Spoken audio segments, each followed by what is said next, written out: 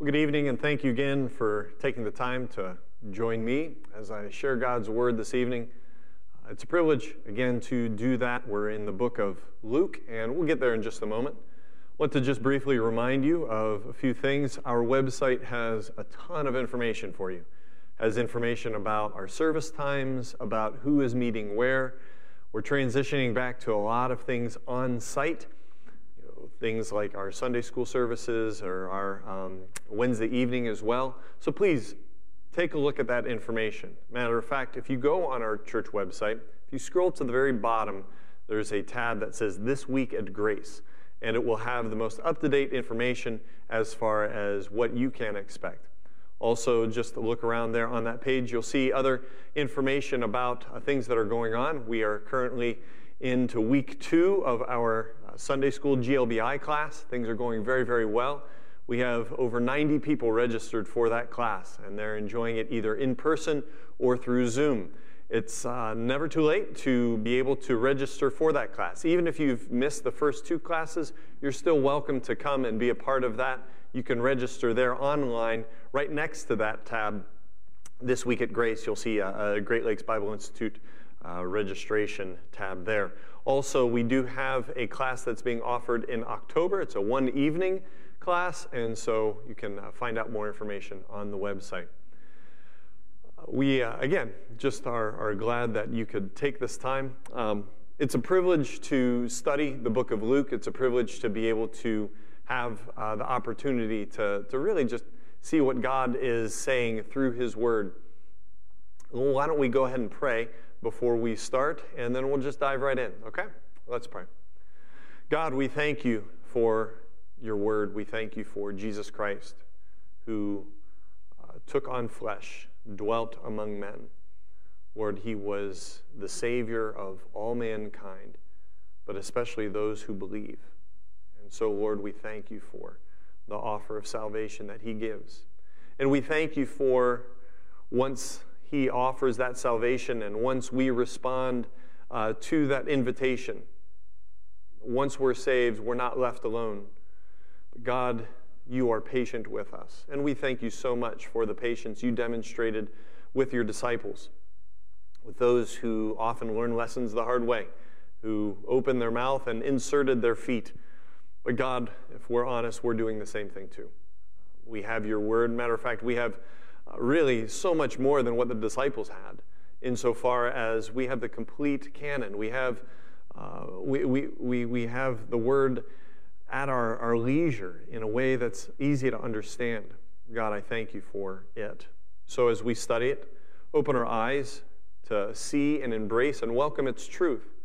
And Lord, may we be mindful of what we ought to be, who we ought to be, and how we can apply that truth on a day-to-day basis as disciples ourselves, but Lord, also as disciple makers, having been called to go into this world to share the gospel to those that you've called us to in this community. So we thank you and we praise you. In Jesus' name, amen. If you have your Bible, go ahead and turn to Luke chapter 9. We are there in Luke chapter 9. And in fact, last week, I began a message that was entitled, Discipleship is a Lifelong Paradigm Shift. Let me say that again because I just stuttered. Discipleship is a lifelong paradigm shift. I use that illustration of a paradigm shift, where Webster describes a paradigm shift as an important change that happens when the usual way of thinking about or doing something is replaced by a new and different way. But discipleship is a lifelong change that happens when the way that we think about things as humans, as fallen humans, and the way that we might go about doing something is replaced by a new and different way, one informed and directed by God through His Word. I gave the illustration last week of the missionary in Cambodia who had the mango tree. And there were 3 mangoes on the tree, and he was looking forward to eating them, only to have a day laborer come and eat them right off his tree. He was offended. Why? Because it was his tree. Those were his mangoes. Those were the first 3 mangoes that grew on the tree. And who was this guy who was coming to do some work on his house to just eat them. Well, in Cambodia and in other cultures, that was standard. It was something that would have been viewed as just commonplace or expected. For this American missionary, he viewed it as his private property. For the Cambodian, however, that private property would have been viewed with more viewed as being stingy. The American would have been stingy and not offering that food to him. It was a paradigm shift. It was a shift in how things were perceived.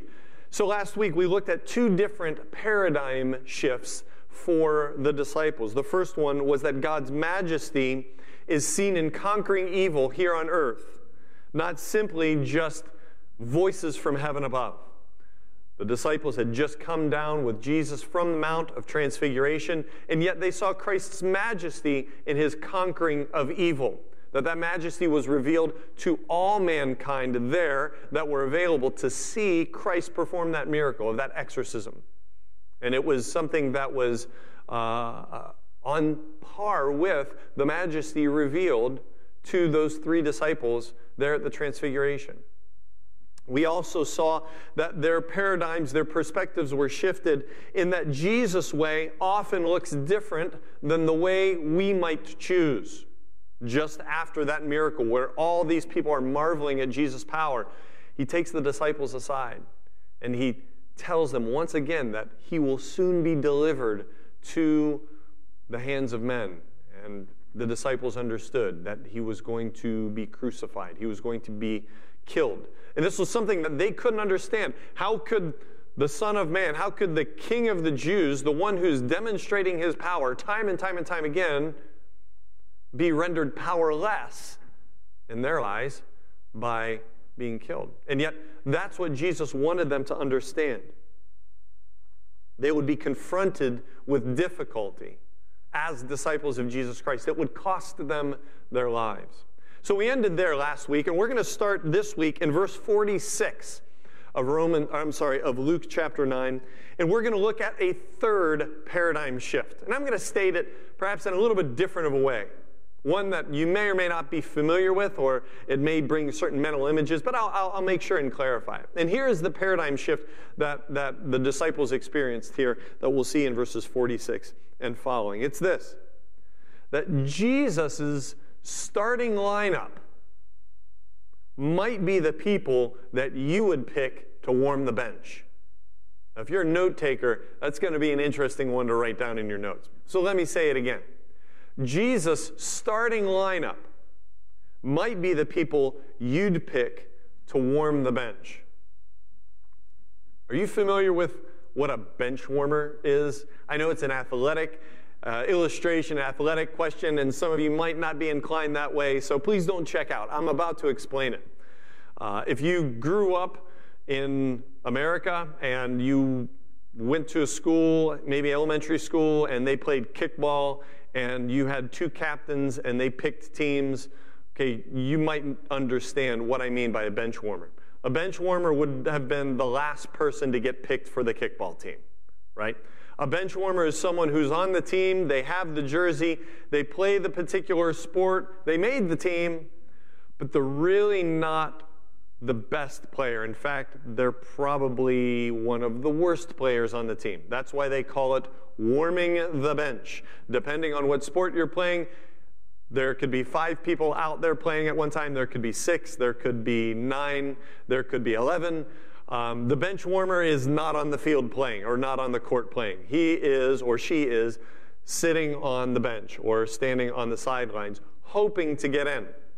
And the reason why I use that as a metaphor is because, or use that as a way of illustrating this, is that for many of us, for many Christians, we can get the impression that there are certain starters in Christianity and there are certain bench warmers in Christianity. Not on the team, per se. It's not like they're going to get kicked off the team. They're going to lose their salvation or anything. Of course they're saved.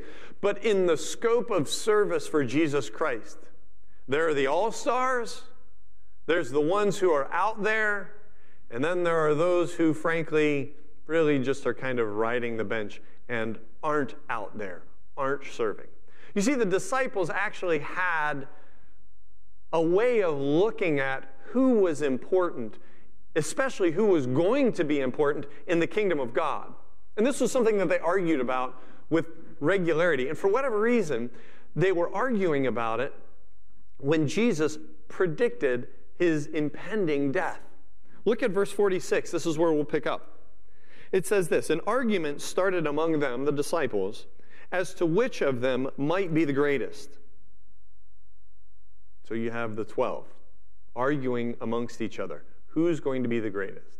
Well, whoever was trying to cast out the demons in the earlier verses and failed, it wasn't going to be them.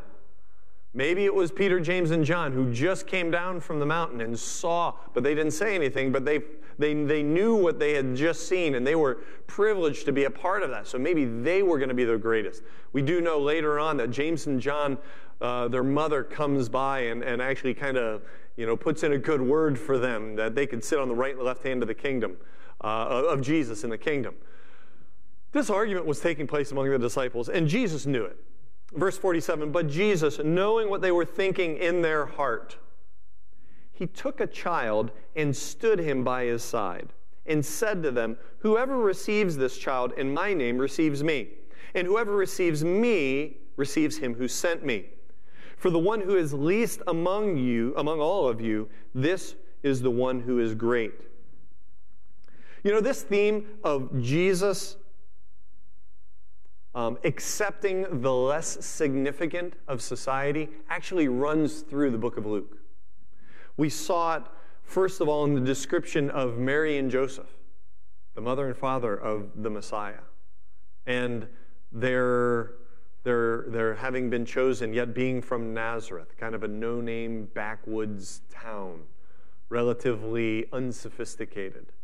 And yet Luke traces how these two individuals would be mother and earthly father to the Messiah. And then through his book, he draws the reader's attention to those who the society would have viewed as being outcasts, Gentiles. And they're being invited to follow Jesus. Women and their role as followers of Jesus. And now here, children. You see, when Jesus used the child, he showed them someone that their society would have viewed as being relatively insignificant or certainly not pertinent to the task at hand, whatever it is that adults were doing. Adults had their things, children had their things. Children, they play with their toys, they do frivolous things. Adults, they don't meddle with children. Children are inappropriate.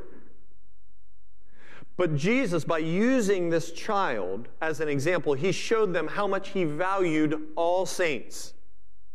Jesus did not have a caste system of respect, looking for the biggest man in the room to be the one who would do his work.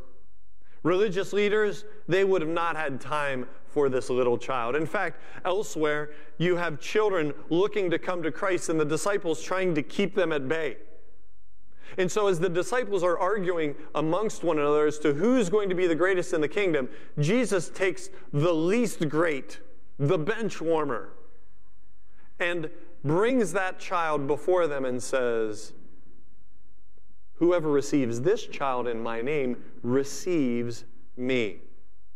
Now, the disciples would discover this in due time, as they themselves would be the preachers of the gospel, and yet looked down upon by the religious leaders. After Christ had ascended to heaven, it was these disciples who were carrying out the gospel, and the religious leaders marveled that these were men untrained. They were fishermen, they were tax collectors, they were zealots, they were anything but Jewish rabbi. And yet here they were proclaiming the gospel of Jesus Christ and seeing people converted, seeing followers literally clamor to hear the preaching. But this message that Jesus gives in verse 48, he says, "Whoever receives this child in my name receives me, and whoever receives me receives him who sent me." The disciples would discover this all too well in just a few verses. Let's look down at verse 51. We're going to skip over 49 and 50 for the time being, but look at verse 51. When the days were approaching for Jesus' ascension, he was determined, or perhaps your translation says, he has set his face on going to Jerusalem. And he sent messengers ahead of him, and they went and entered a village of the Samaritans to make arrangements for him. But they did not receive him. The Samaritans didn't receive him because he, Jesus, and his group, they were traveling towards Jerusalem. So you have the disciples carrying a message to this town in Samaria that Jesus and his followers needed a place to stay as they were going to Jerusalem, and that message was rejected. Verse 54, when his disciples, James and John, the sons of thunder, as they're called, saw this, they said, Lord, do you want us to command fire to come down from heaven and consume them? But he turned and rebuked them and said, you do not know what kind of spirit you are of. For the Son of Man did not come to destroy men's lives, but to save them. And they went on to another village.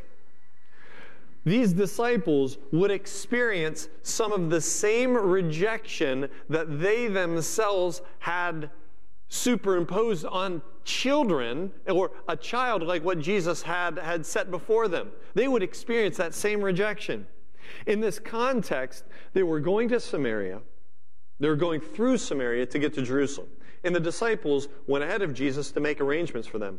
And in the context, this was something that was quite typical. Pilgrims would often travel through Samaria to get to Jerusalem, and so it wouldn't have been uncommon for people to want to find a place to stay in these Samaritan towns, especially if they're traveling north from Galilee. Okay? So you have to also understand, though, that the relationship between Jews and Samaritans was hardly friendly. Samaritans had a history with the Jews. Samaritans were part Jewish, part Gentile. Samaritans were Jews that historically had deviated from marrying within ethnic Judaism, and they had married within the Assyrian culture. And so to the Jews, a Samaritan was an ethnic, they were considered half-breeds. I know that's not a very friendly term, but they were considered ethnically impure and certainly religiously impure. They built their own temple to worship. They wouldn't go to Jerusalem. They built their own temple to worship. You know, when Jesus was confronted by the Jewish leaders as to who is my neighbor, who is a person's neighbor, and Jesus gives the parable of the Good Samaritan. You know, just that context of good and Samaritan is kind of like a good ISIS member. I mean, to us. I mean, good, you know, if you are a person that perhaps has Croatian in your background, you know, when you think of the Balkan Wars back in the 1990s, it would be like a good Serbian. Croats and Serbs, they fought against one another. You know, you would have, like, for example, nowadays, Jews and Palestinians, how they have this history of fighting against one another. It would be telling a Jew giving a parable of the good Palestinian. These two just were at conflict with one another. And yet Jesus did what? He extended salvation to the Samaritans. He greeted the woman at the well. He offered her water that would never run dry. And it wasn't a literal water, it was spiritual. And he ministered to her. Yet, in this circumstance, Luke records the one negative thing that we hear about Samaritans in this book. He actually speaks of Samaritans in Samaria several times. This is the only time where he says anything negative about them. Again, significant to a Jewish audience. The disciples were rejected by these Samaritans, and they responded by wanting to bring judgment on them for their rejection. Like I said before, back in verses 46 through 48, Jesus places a child before these disciples and tells them that to receive the child was to receive him, and to receive Christ was to receive God the Father. We could also assume that to reject the child was to reject Jesus. And in verse 53, the disciples were not received, and it's the exact same word, that same Greek word. In verse 48, it says, whoever receives me, receives him who sent me. Whoever receives this child receives me. Verse 53, it says, but they did not receive him. Same word. so close to one another that Luke wants us, the readers, to see this parallel.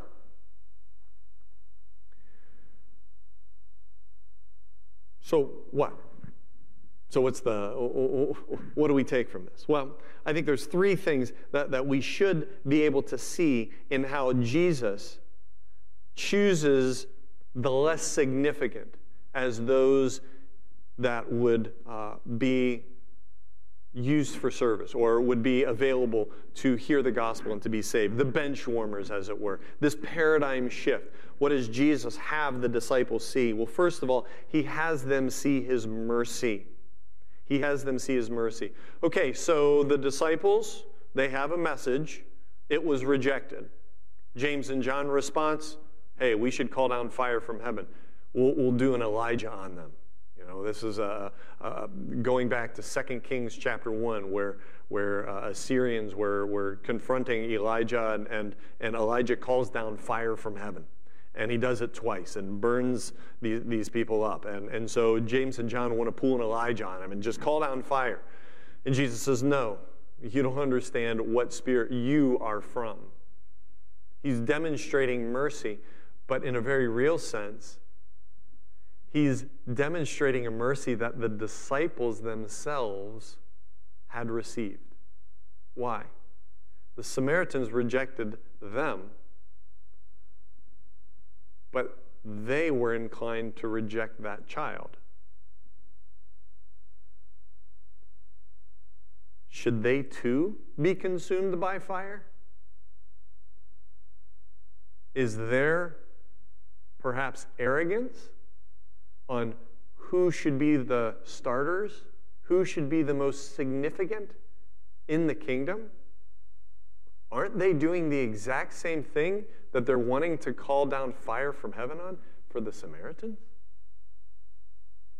And in our day, if we could fast forward to the 21st century, we really need to be on guard against the big man on campus in Christianity mindset. I don't know if that's an official title, but you know what I mean. Where there are certain Christians that are the big guys, the big voices. They have the respect. They command the following. The definition of success, being able to speak to large crowds or have a big online following. And I'm not saying that because speaking to crowds or having an online following is somehow bad, but it's very easy to be respecters of persons when it comes to that form of Christianity. And it doesn't have to be any type of liberal Christianity. This is ripe in conservative Christianity. The conferences are driven by the speakers, and if you don't get the speakers, you don't have the conference. You don't have that person to come. You don't have that team to come. And what is it? And so there's this celebrity Christianity, as it were, and it can be rampant. And frankly, it can be seen most vividly in the disregard and the lack of appreciation for the faithful layperson in the local church. That person who God has called to be, from a human standpoint, relatively insignificant, but to faithfully serve and be a part of a local body of believers carrying the message of Jesus Christ to their community and building up one another in Christ from within. No, there's really not much to be learned from that Christian. What we need, and I'm saying this tongue-in-cheek, what we need is the superstar. What we need is the guy that can really take us, that we can really, get behind and we can celebrate. I know Jesus is not pleased when that's what our focus is on. When that's how our Christianity is defined. When that's who we see as the most significant.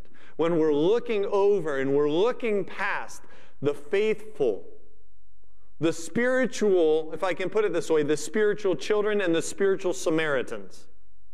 And we're looking for the Christian superstar. And Jesus says, whoever receives this child in my name receives me. For the one who is least among all of you, this is the one who is great.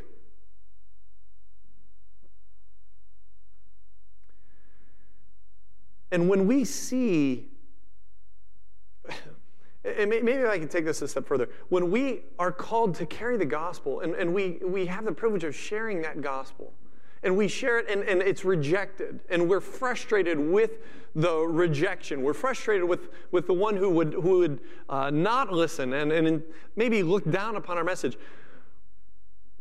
Okay, we understand that, and that's part of being an ambassador. But at the same time, who has God placed in our life that has carried a message of the gospel that might not be as refined, it might not be as polished, might not be as professional as the Christian superstar? And as a result, we tend to look down on it. Aren't we too guilty of the same thing that frustrates us? Would we repent of the sin of respecting persons within the work of Christ?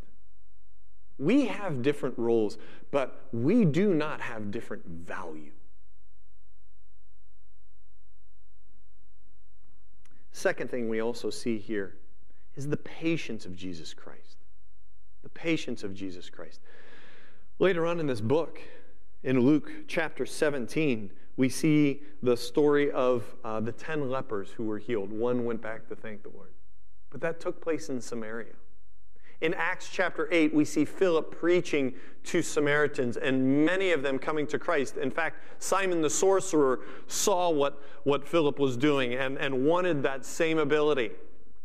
Why do I bring that up? Well, imagine if James and John got their wish.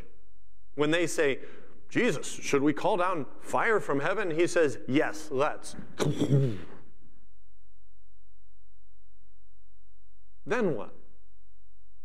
Jesus wasn't there, and he says as much in verse 56.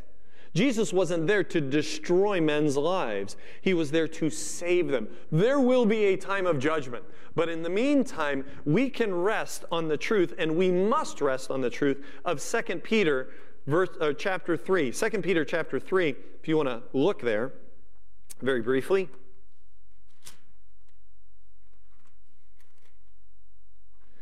2 Peter chapter 3, verse 8. Do not let this one fact escape your notice, beloved, that with the Lord 1 day is like 1,000 years, and 1,000 years like 1 day. The Lord is not slow about his promise, as some count slowness. And you say, what's his promise? Well, read verses 1 through 7, and his promise of judgment upon the earth for its sin. He's not slow about his promise to judge, as some count slowness, but is patient towards you, not wishing for any to perish, but for all to come to repentance. It is the patience of the Lord Jesus Christ that allowed for fruit to be reaped from Samaria. Jesus took these disciples, bench warmers themselves, and with them and other followers, turn the world upside down, we read in Acts. He's chosen the spiritual children and the spiritual Samaritans to build his church. You know, Paul says the same thing in 1 Corinthians chapter 1. In verse 26, he says this, and this may be familiar to some of you. For consider your calling, brethren, that there were not many wise according to the flesh, not many mighty, not many noble, but God has chosen the foolish things of the world to shame the wise, and God has chosen the weak things of the world to shame the things which are strong, and the base things of the world, and the despised God has chosen. The things that are not, so that he may nullify the things that are, so that no man may boast before God. But by his doing, you are in Christ, who became to us wisdom from God and righteousness and sanctification and redemption, so that just as it is written, let him who boasts, boast in the Lord. Those who will boast, those who will use Christianity as a means of building themselves up, as creating a name for themselves, they will experience a terrible fall. If not in this life, then in the life to come. Those who depend upon their own charisma, they depend upon their own strength, their own ingenuity, and become enamored with themselves, and people become enamored with them, they will experience a great fall. Yet those who God will use are those who aren't necessarily the wisest, aren't necessarily the most beautiful. Why? Because He then gets the glory. He gets the glory. So God changes the disciples' perspective and continues to change our perspective by using those with less significance. He uses some with significance. I mean, we can't escape verse 26. Not many wise, not many mighty, not many noble. That doesn't mean no wise, no noble, but not many. So Christ uses those with less significance, and He's changing our perspective. But secondly, I want us to see here that Christ also uses those who might not be doing it your way. This is the second part of this paradigm shift of Christ taking the bench warmers, right? Christ takes the bench warmers, our bench warmers, and He puts them in His starting lineup. He uses those with less significance, but then secondly, He also uses those that may not be doing it your way. What do we mean? Well, let's look back at Luke chapter 9. Luke 9, and we will be in verse 49. Okay? So Jesus has just brought the child there before them, shows them, whoever receives this child receives me. The one who's least among you, this is the one who's greatest. Verse 49. Well, John answered and said, Master, we saw someone casting out demons in your name, and we tried to prevent him because he does not follow along with us. But Jesus said to him, Do not hinder him, for he who is not against you is for you. Now, this statement of John just reeks with irony, because here they were as disciples, unable to cast out a demon in this child we looked at last week, earlier in these verses. They were trying to cast out this demon. They weren't able to. And yet earlier, they had rebuked a man who was casting out demons in the name of Jesus Christ. Jesus was telling them, though, these disciples, to look at the big picture. What do you mean the big picture?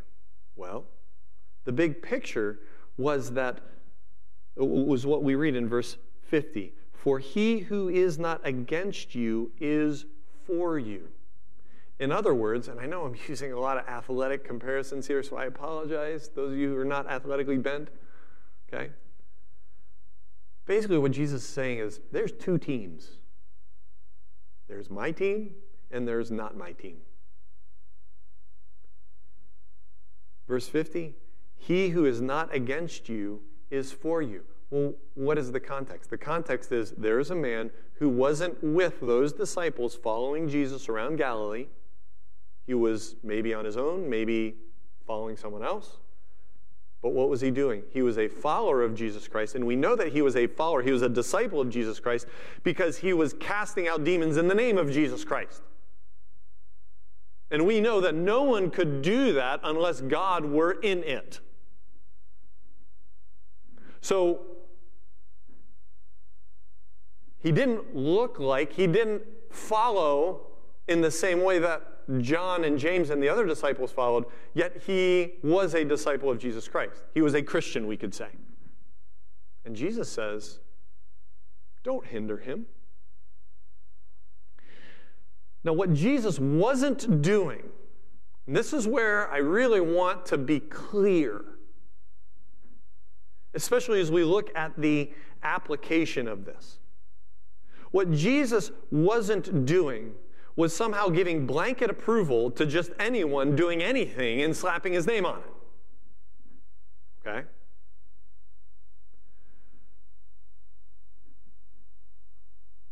However, we can't let our perception swing so far the other way that we fail to appreciate and thank God for the reality that there are other believers doing the work of God. Let's see this in Philippians chapter 1.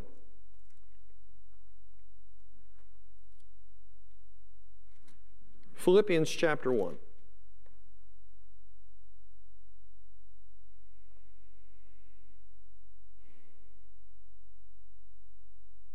We're going to start in verse 12, get some context.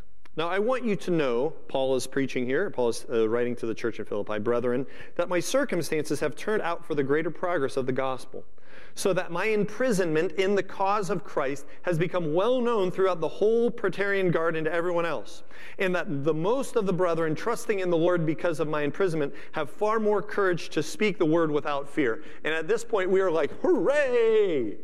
People are sharing Christ because of, and they're accepting Christ because of Paul's testimony and because of being emboldened by the testimony of Paul. But let's keep reading. Some, to be sure, are preaching Christ even from envy and strife. But some from goodwill. The latter do it out of love, knowing that I'm appointed for the defense of the gospel. These would be companions of Paul. These would be people who are in close fellowship with Paul. But verse 17, the former proclaim Christ out of selfish ambition rather than from pure motives, thinking to cause me distress in my imprisonment. Kind of being a thorn, or at least trying to be a thorn in Paul's side. What then, verse 18? Only that in every way, whether in pretense or in truth, Christ is proclaimed, and in this I rejoice. What is Paul doing? Paul is doing what Christ was telling his disciples to do. Paul was rejoicing that the name of Jesus Christ was being preached. In every way, whether in pretense or in truth, Christ is proclaimed, and in this I rejoice. You know, I want to share two illustrations that I think will help kind of bring this into a 21st century context. Not too long ago, I was at the doctor's office and was there, and I was wearing a Grace Church of Mentors shirt. I had a polo from a missions trip, and a man came to me in the hallway and looked at my shirt. Matter of fact, we were in the elevator together, and he was just kind of looking at me, and he said, Grace Church, that's in Mentor? I said, yes. He's like, so do you go there? And I said, well, actually, I'm a pastor there. And he said, you know what? These times, it's like 2 Timothy, what is it? It's that passage in the Bible that talks about that, the times are growing darker and darker and things are just getting more difficult. And in my mind, I'm thinking, yeah, that's 2 Timothy chapter 3. And I said as much. I said, you mean 2 Timothy 3? Like, beware because things will get worse. He's like, that's it. And then he started listing out some of those details of the passage. And he was just really discouraged. He's like, we just need, people who are believers in Jesus Christ that much more. And I said, you know what? You can't be, you're absolutely right. I said, and my mind went to the end of 2 Timothy 3, where it talks about how we've been given the Word of God, and that all Scripture is God-breathed, and it's profitable for doctrine, reproof, correction, instruction, and righteousness. Why? So that the man of God may be complete, thoroughly equipped for every good work. I say, sir, praise God that we have His Word, and it has the answers, and it helps equip us who know Christ to be able to share the Word that has the answers in all of these dark times. And he said, amen, brother. Absolutely. And so here we are sitting there talking, and it was just a short time, but we walk off the elevator, and he testified that he was a believer in Jesus Christ, a follower of Christ. I testify that I'm a follower in Christ. And I said, hey, so if you don't mind my asking, do you have a church here in the, in the area that you attend? And he gave me the name of the church. Now, this is a church that some here at Grace Church used to attend. And it's a church that has believers in it, but there are differences.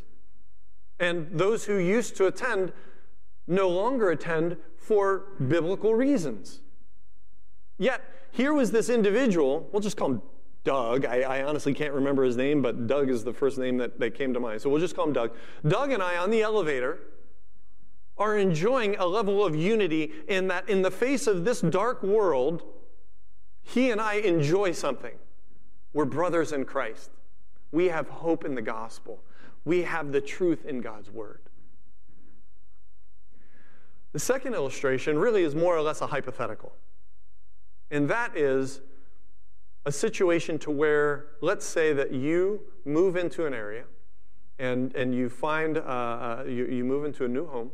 And as you're getting to know the neighbors on your street, you get to meet maybe a neighbor that knows Jesus Christ as their Lord and Savior.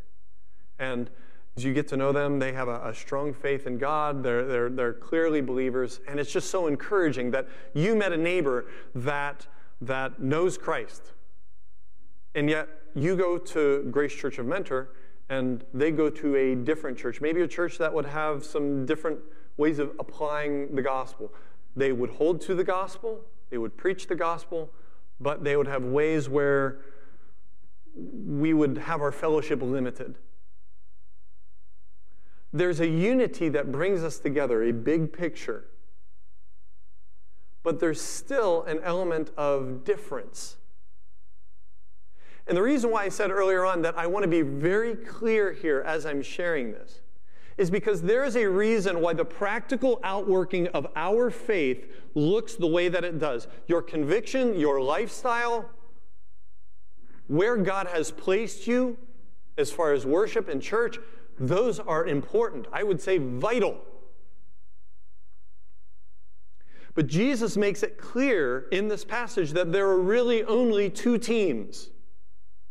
Those who are for him and those who are against him. You hear us say often that there's only two types of people in the world, saved and unsaved. It's the same thing here. Now, here's one practical way of thinking this way, of how should we think about those who are on our team, but maybe don't do it our way. And I'll be honest with you, I'm still working this out. When it comes to dealing with my relationships in my community, I'll be honest, sometimes it's easier to relate to an unbeliever than it is to a believer who we find differences in. And at some level, I'm not happy with that. An unbeliever needs to know Christ, but with a believer, they know Christ. And now there's just kind of the complexity of applications and the way things are done in different churches, and it's tough. So, as I'm going to be honest, I'm working this out, not from the standpoint of we just throw away all boundaries, throw away all standards, and somehow become this one big ecumenical family where everyone just really loves Jesus but doesn't really have doctrine. We've seen that play out, especially in 20th century American evangelism, where even here in Cleveland, Ohio, 1972, 1994, having crusades where literally hundreds of thousands of people are hearing a gospel message only to be sent out to 31 different flavors of doctrine, from Catholic to you name the other Protestant denominations, liberal, conservative, whatever. I'm not saying that we should embrace that. But let's work this out. And here's how it's working out for me. When I talk to Doug in the elevator, or I have this neighbor in my neighborhood who knows Christ, that's a face. That's a person with a story and a context. It's a soul.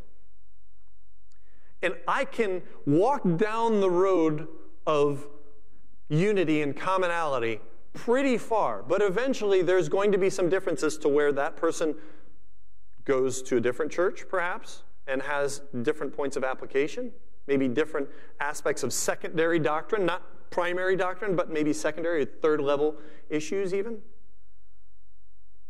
We're not going to be able to go all the way, but eventually we will, from the standpoint of we're going to be spending eternity in heaven. That's a person. But then there's institutions. There's places where you have the name of the church or the name of the school or the name of the whatever, and this is what they believe, and everyone in that institution is kind of faceless. You know, Doug, he's a person, he's a face. Institution, faceless. And here's what they believe, and kind of everyone that just goes there just monolithically or they just all believe the same thing. And to look at that institution is to immediately categorize them based upon difference.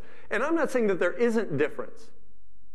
But there are some souls here in our community, there are some places here in our community that hold the gospel of Jesus Christ, and there's difference. And if we're not careful, we can look at them as faceless, even almost heretical. Why? Maybe because in some cases they are heretical. Maybe in some cases they have a false doctrine that they're teaching, at which point we do separate. But here what we see in Luke chapter 9 is genuine believers who are there, who are doing the work of God. And it's kind of difficult to work out all the differences when it comes to person, but at the end of the day, they're saved, we're saved. We should be thankful. And that's what I'm getting at. Let's be known for being thankful for those who are doing God's work. Those who are disciples of Jesus Christ. And God has placed here in our community as salt and light, though it may be somewhat different from us. Let's be first known for love of our brothers and sisters and not being quick to jump to criticize or quick to identify all of the differences. That's not to say those differences aren't important. I hope you understand what I'm saying here. I hope you understand what I mean. But if we're not careful, we could have the pendulum swing so far the other way to where we deal or we treat Christians who are different from us the same way we treat unbelievers. Will there be times where separation or limited fellowship is necessary? Yes. But there's individual faces. They might be next door to us. They might be in the same YMCA class as us. Let's be thankful for the other brothers and sisters in Christ in our community.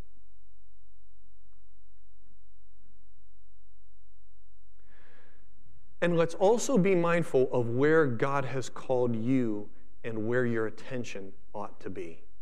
What do I mean by that? Well, God has called you to a local church, and your accountability is primarily with building up that body. There may be times where you may have impact on other local bodies, but that's not the primary ministry God has given you. Let's be thankful for the place God has you, and let's invest in those believers. Here it's Grace Church. So my primary place of accountability is the believers here at Grace Church. And if this is your church, that's where your primary place of accountability and investment ought to be. And for those Christians that don't do it our way, let's be thankful because they are on our team. Let's be careful to be thankful.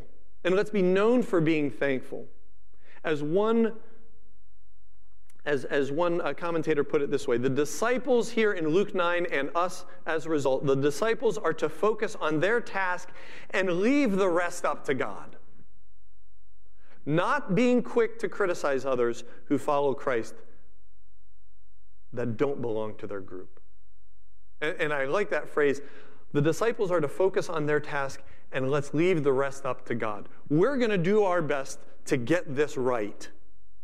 And we're going to do our best to apply it in a godly way. And there's going to be things that we just work out until the day we die.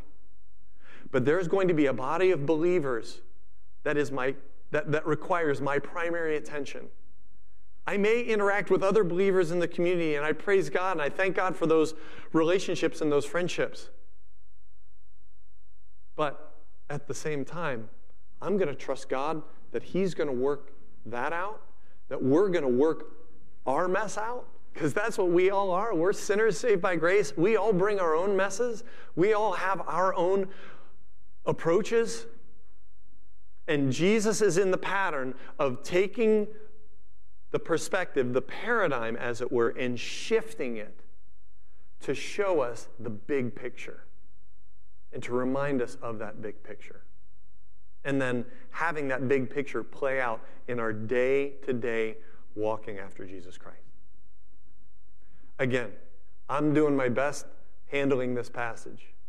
The Lord's really been working on me just even how to verbiage this in the right way and how to help lead the congregation in the right way. And if anything, it's be known for love and be slow to criticize.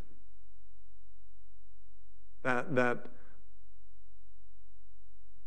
Jesus wins. He's our King, and He's going to right all of the wrongs and all the things that we wish we could see resolved in our lifetime or here on earth. We might not see that. And it's okay to be not okay with that. But it's essential that we understand that Jesus will work this out. And there will be eternity where everything is clear. And all of the followers will be brought together underneath the kingship of our Jesus Christ, and where God will dwell among men. And that day can't come soon enough. So God takes the bench warmers, me, you, and He puts them in His starting lineup. He takes the least significant. He takes people that may not do it the way we do it, but He is building His church. And for that, let's give thanks. Let's pray. God, we thank You so much for this day. Lord, I pray that the words of my mouth would be pleasing and acceptable in Your sight. And I pray that our church might show the loving kindness of God that leads men to repentance. That we would be firm in what Your word says, that we would be unwavering, that we would obey it completely. Lord, give us wisdom. Help us not to be respecters of persons. Help us not to fall into the trap of personality or celebrity when it comes to the body of Christ. Lord, help us to just be far away from that. Help us to love one another in our roles that You've given us here in Your body. God, Lord God, I pray that You might also help us to be wise and to be slow to criticize, to be quick to be thankful for those who are doing Your work, those who are in Christ. Lord, we thank You for the saints all across the globe. Continue to build Your church. And thank You for the privilege that we have to be a part of that. In Christ's name, amen. Well, thank you for this time. Really thank you for just hearing what I trust to be God's word. I hope you have a wonderful evening. Lord willing, we'll see you soon on Wednesday. Please keep one another in your prayers. We'll be thankful for that, and I'm certainly thankful for that as well. Have a wonderful evening.